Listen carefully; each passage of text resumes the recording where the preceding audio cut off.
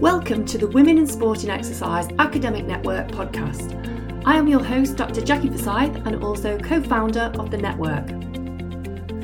The purpose of the Women in Sport and Exercise Academic Network is to grow, strengthen and promote research on women in sport and exercise, with the ultimate goal of optimising women's athletic success and their participation.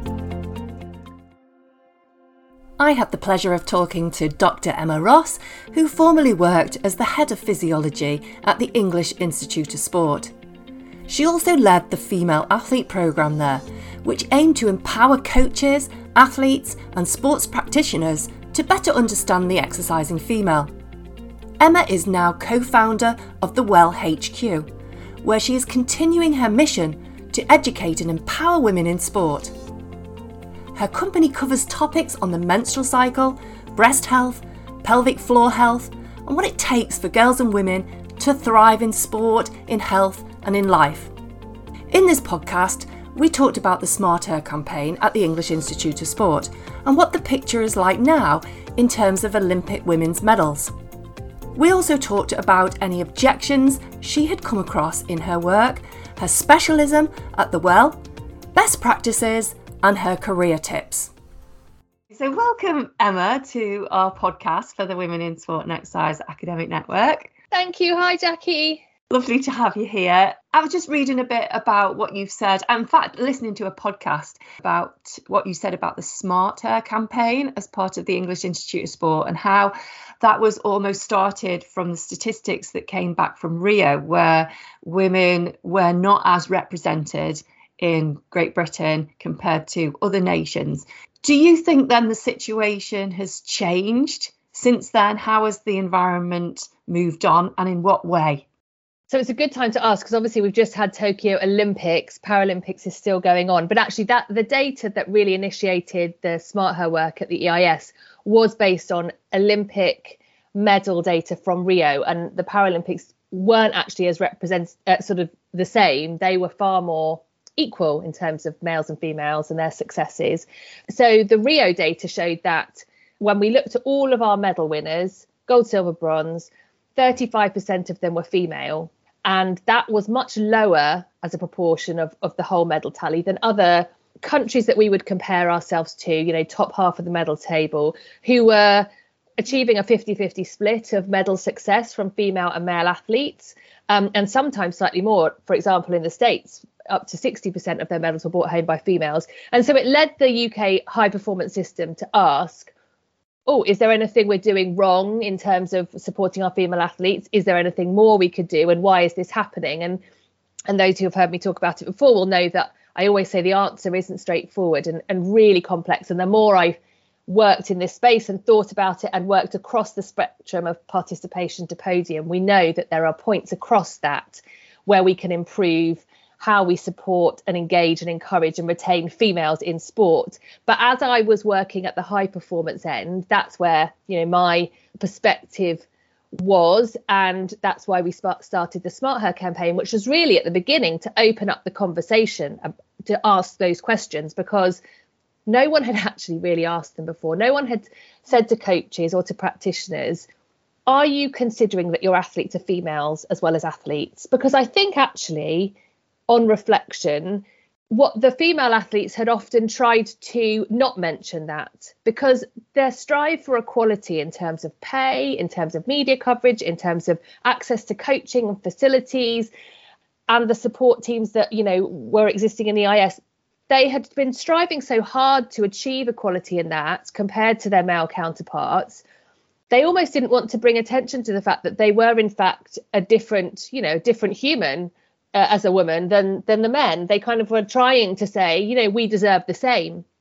And actually the question we were asking was that equality here doesn't mean giving you the same. It means giving you the same opportunity to fulfill your potential. And actually, if we don't acknowledge that you're female and your physiology is different from that of a male, how you think and behave might be different from that of a male. And if we don't acknowledge that, then we're actually not giving female athletes an equal opportunity to fulfill their potential. So we started with that question. And as you can imagine, that created lots of discussion. And then off the back of that, we delivered lots of education around, OK, what might be different? And we know that there's no straightforward binary answer to females are like this and males are like this, particularly in sport. But we do know, that the physiology, for example, is different. We do know that the hormonal profile of males and females is different. So we started that education.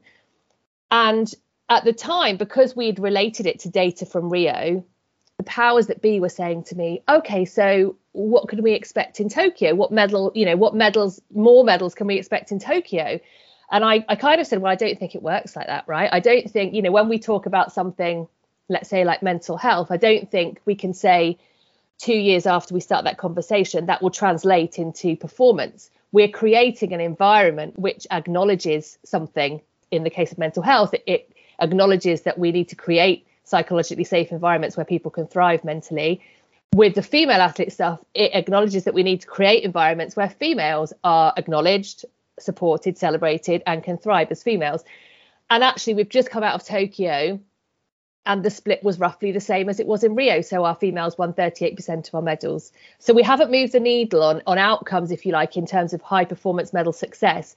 But what I feel we have, and this is less tangible, is we've definitely moved the needle on people going, oh, OK, so I need to know more about a female body, how female physiology works, and whether that's important for me as a coach or a practitioner, and then what to do about it. We've raised awareness of the fact that talking about menstrual cycle and menstrual health is not just important to optimize performance, but it's going to overcome some of this prevalence of RED-S and athletes who are having to stop their sport because their bone health is compromised and they actually don't progress because of injury and illness. So we've definitely moved the needle on that. And that for me is the outcome that I was looking for. OK, thanks for that. You mentioned participation to podium, and I know you've worked with a range of athletes from more recreational to high performance level. I know the pathway is really important, but which would you say would be the most important to get in there and talk about women's issues? Would it be at that grassroots level, or would it be more at the high performance level, do you think? I mean, I think one of my reflections coming out of elite sport was that everyone was sort of at the same level. Everyone was sort of working from a blank page. And so the talks and the education I was giving to Olympic level coaches or athletes was the same that I was giving to high school level coaches and athletes, because no one knew about the menstrual cycle. No one knew about pelvic health or how to find the right sports bra. But there is absolutely, I think, a sweet spot if we're going to change all of this for generations to come, and that is in grassroots participation and early on in the pathway, because for me that's where we're losing girls for a start. And if we don't have a wide enough base of this pyramid, no matter what we do, the top is never going to be as successful because it doesn't have this supporting base. And we know we lose girls from sport at a much higher rate than we lose boys, and we know, and this is not necessarily published evidence, but from my conversations with people who have worked in pathways, so in transitioning girls from participation through to a high performance level, that we lose girls from that because they don't see enough role models in sport, in head coaching, in performance director positions, and they don't see it as a long-term career, or their health might be compromised throughout that journey. So we know we're losing, we've got an attrition all the way through. And so I absolutely think if we can target that participation end of the pathway, we can educate coaches, we can educate PE teachers, we can educate the girls themselves and the parents about, really good female health and what it takes for females to thrive in a sporting environment and what that looks like. Then we're going to retain more. That base of that pyramid becomes really rich with engaged girls who love sport and love moving, and therefore those who choose to and can transition up to the higher levels there'll be more of them, and they'll be healthier and happier and more likely to succeed. And through all this work and your work with the WELL and also at the English Institute of Sport, have you come across anybody who's really objected? So really somebody who said, you know what, this is not for me, Emma. I don't want this. It's not important for my women. And yes. how have you dealt with that? I have to say that most people have been super positive, really well intentioned. They might have said, oh gosh, this feels a bit uncomfortable. Coaches in particular are so good at what they do. They might have done the sport for a long time. They might have coached the sport for a long time. And in terms of their skill and craft in terms of coaching, they're amazing. And suddenly you're showing them this next level of stuff that they're like, oh, not only do I not know it, but no one's ever taught me it and I'm not comfortable in it. But usually the intentions are really good in that they want to step into that space and know what they need to know. But yes, we've had people object, and those people have come from different demographics. We've had perhaps coaches who have said, I've coached women for 30 years and only once has any woman ever said to me, her menstrual cycle is troubling her. So obviously it's not a problem in my sport. And we're like, no, I think that means it is a problem, because we know that the prevalence of, menstrual cycle symptoms and it getting in the way of sport is great. And if no one's mentioning it to you, that's the problem. So it's that inability to see or to know what you don't know. So we've had objections there. I've never heard of this, so why would it be a problem? We've had objections from perhaps female athletes who say, don't come in here talking about period pain and getting my bra wrong or stress incontinence that everyone knows is happening, because that's considered the fragile and weak bit of being female, and we don't want that. And again, our challenge back, or our sort of supportive approach to that, is this is about opportunity. And it's just about, the teams that I used to work with at the EIS who were responsible for going into sports and understanding other areas of athlete health might go in and say, what is the most prevalent injury in your sport? Is it shoulder? Is it knee? And what can we do about it? And no one said, oh, no, don't highlight the injuries we're getting. They said, oh, amazing, because then we can create a program which means that we get less of those injuries. And that's all we're doing here. But actually, there was some reservations about going in and highlighting these. So those required a really, it's not okay to go in and say, we know this data, we know this happens in our bodies, so let's talk about it, because actually it's sensitive information and we need to frame it in a really positive way. So yes, we have had some objections, we have had some reservations, but ultimately we have always framed this as an opportunity to do better and to create environments where athletes do better. And will be really slow to change, because performance has always been at the forefront of sport. But trying to create a conversation that health and, happiness and feeling supported and nurtured is what will underpin high performance, not this kind of hard graft, no compromise attitude. And this type of work fits into that. So hopefully we've won most people around. Not everyone, but most people. Thanks for that. That's answered a couple of questions that I was going to ask you. So that's great, because objections can come from both the coaches and from the athletes themselves when they're a bit apprehensive about revealing the weakness. But you've said how that can become an opportunity and a positive thing, which is great. You mentioned a few topics. So you mentioned menstrual cycle, breast health, pelvic floor, and I know you cover those topics as part of your work with the Well HQ. In terms of courses and consultancy, webinars, things like that. Which is your particular specialism? So we do cover a really wide range of topics, and I have this, a bit like a kid in a toy shop.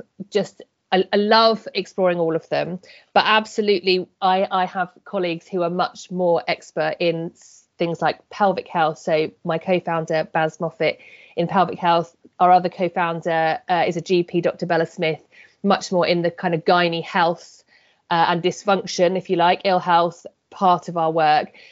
I've really loved and developed, expertise in menstrual health, and really understanding the menstrual cycle as a kind of physiological or biological process that we need to understand, and can we tap in to not just cope with the challenges it throws at us, but capitalise on the physiology it presents, because it kind of doesn't make sense to me as a sports physiologist that we do a lot to capitalize on our physiology, whether it's priming or warming up or cooling down or training adaptation and trying to influence different hormonal and biochemical pathways. Yet we've got this huge part of our physiology as females that really changes significantly, as we know, across a month, and we've kind of just ignored it. So I've really been interested over time in how we can capitalize on that as well as cope with it.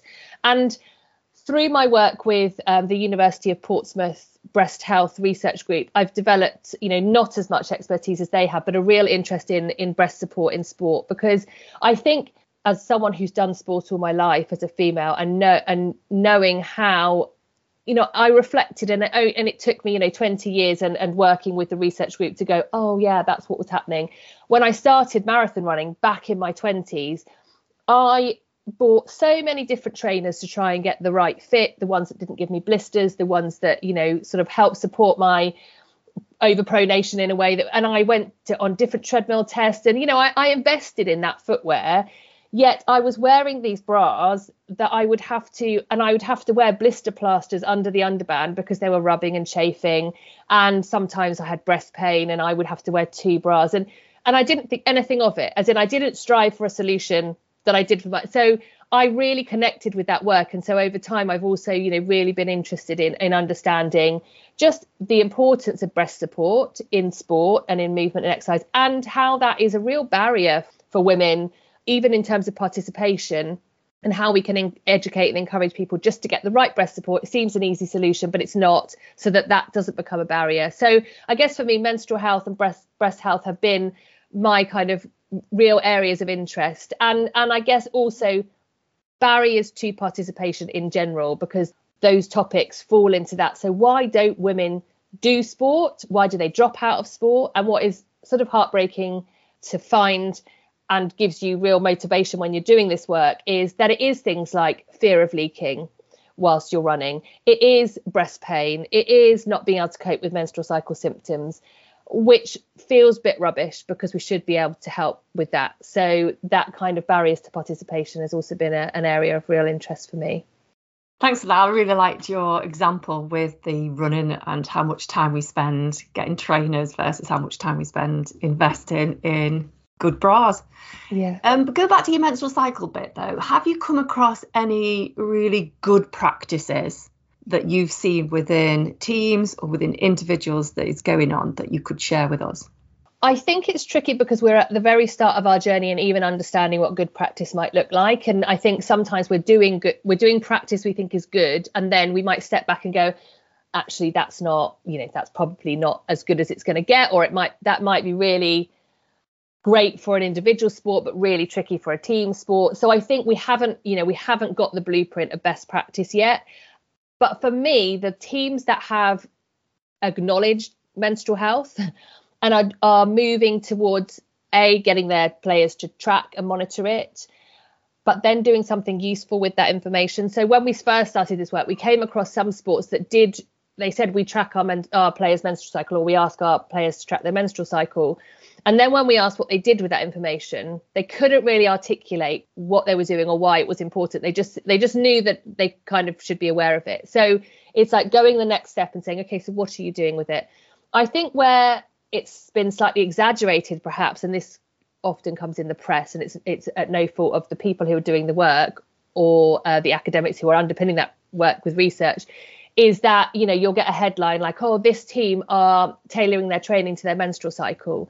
And, I would really challenge that, A, because it's impossible, and B, we don't know enough to know what good practice would look like. I mean, I always give people the information that we know about the menstrual cycle and how, parts of it can be quite advantageous to adaptation to training and other parts not so. And so if you can tailor your training in different ways, that might help. We know that different types of exercise can mitigate symptoms.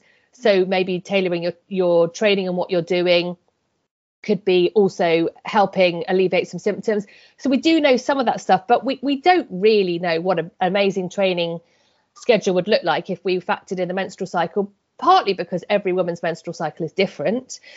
And so some people, I'm very motivated to train here, and, I could definitely do more strength work or resistance work here, but other people feel flat and lethargic. And so it's really hard to know what best practice looks like. But the fact that we've got either individuals or teams or practitioners or coaches saying, let's track your cycle, and let's just, as a coach and an athlete, understand it and understand your experience of it, and then work with what we find and what we see.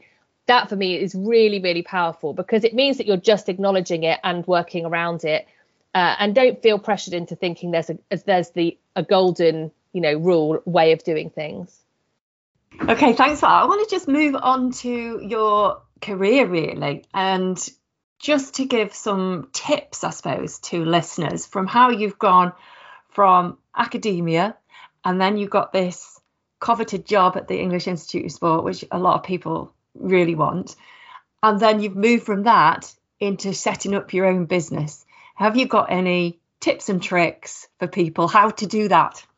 Oh gosh, if I knew, I don't know how I did it. So, so I don't know how it happened. No, I think I've done a few talks at graduation ceremonies, online this year, and I've had to think about, what advice I would give people. And I think fundamentally it's understanding yourself and your values and what's important to you, and then taking opportunities that really match that. So to kind of decode that sort of vague approach is, there were bits of academia that I loved and there were bits that I didn't like so much. And then an opportunity arose to go and work in applied sport, and they really kind of aligned with the bits of my, the job that I loved. I loved helping people develop. I loved really working with individuals and making them better and fulfill their potential at university. I loved translating research into practice.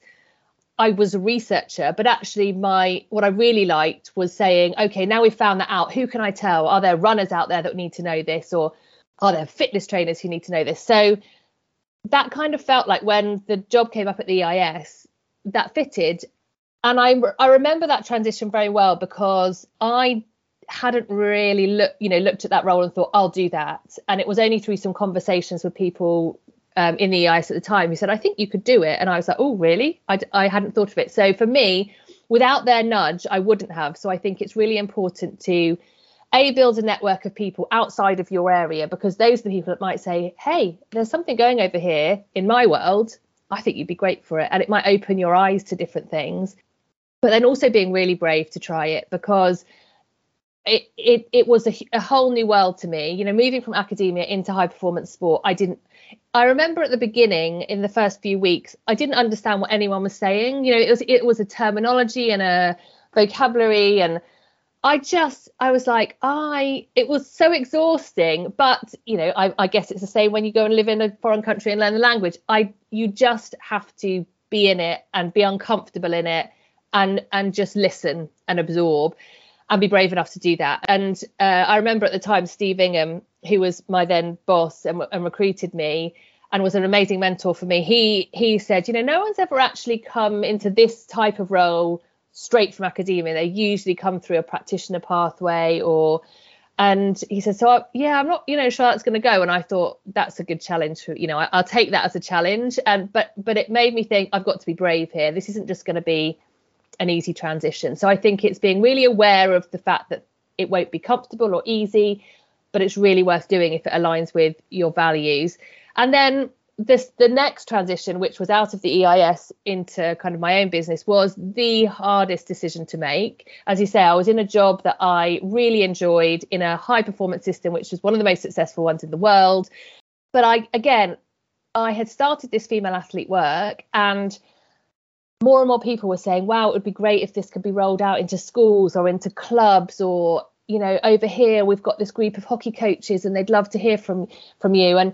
And in my role at the time at the EIS, I was very aligned to medals, and I had to work. And that's where the funding, that's how the funding works. And so over time, I just felt so passionate about this topic and this subject, and about empowering women and empowering coaches and people who work with women. So that became a really important value to me. And the more I was working just in the elite bubble, the further away I was getting from that, which was, I really want to broaden the reach of this work. And so, again, it took a lot of bravery to say, in order to do that, I'm going to have to go out on my own, because at the moment there isn't a job to walk into that does this.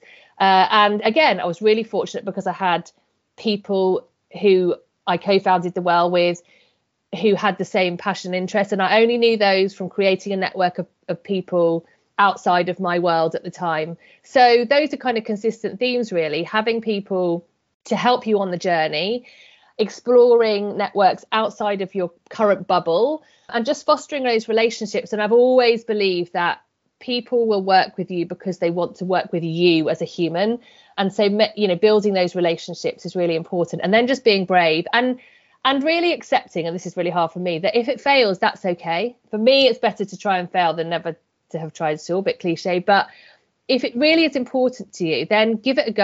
And that one thing Steve really taught me was the art of reflection, and say, okay, so what did I learn? Not, oh gosh, what went wrong? What did I learn? And then take that forward into your next journey.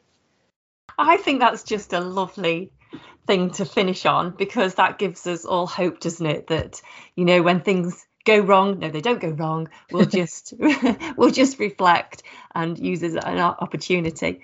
So thanks ever so much, Emma, for talking to me. You're really eloquent when you talk, and you've given us lots of things to think about. We've covered lots of topics, I think, haven't we? We have. Is there anything else you would like to point out? Anything you feel as though you haven't said, you haven't got off your chest? Anything else you want to put out there?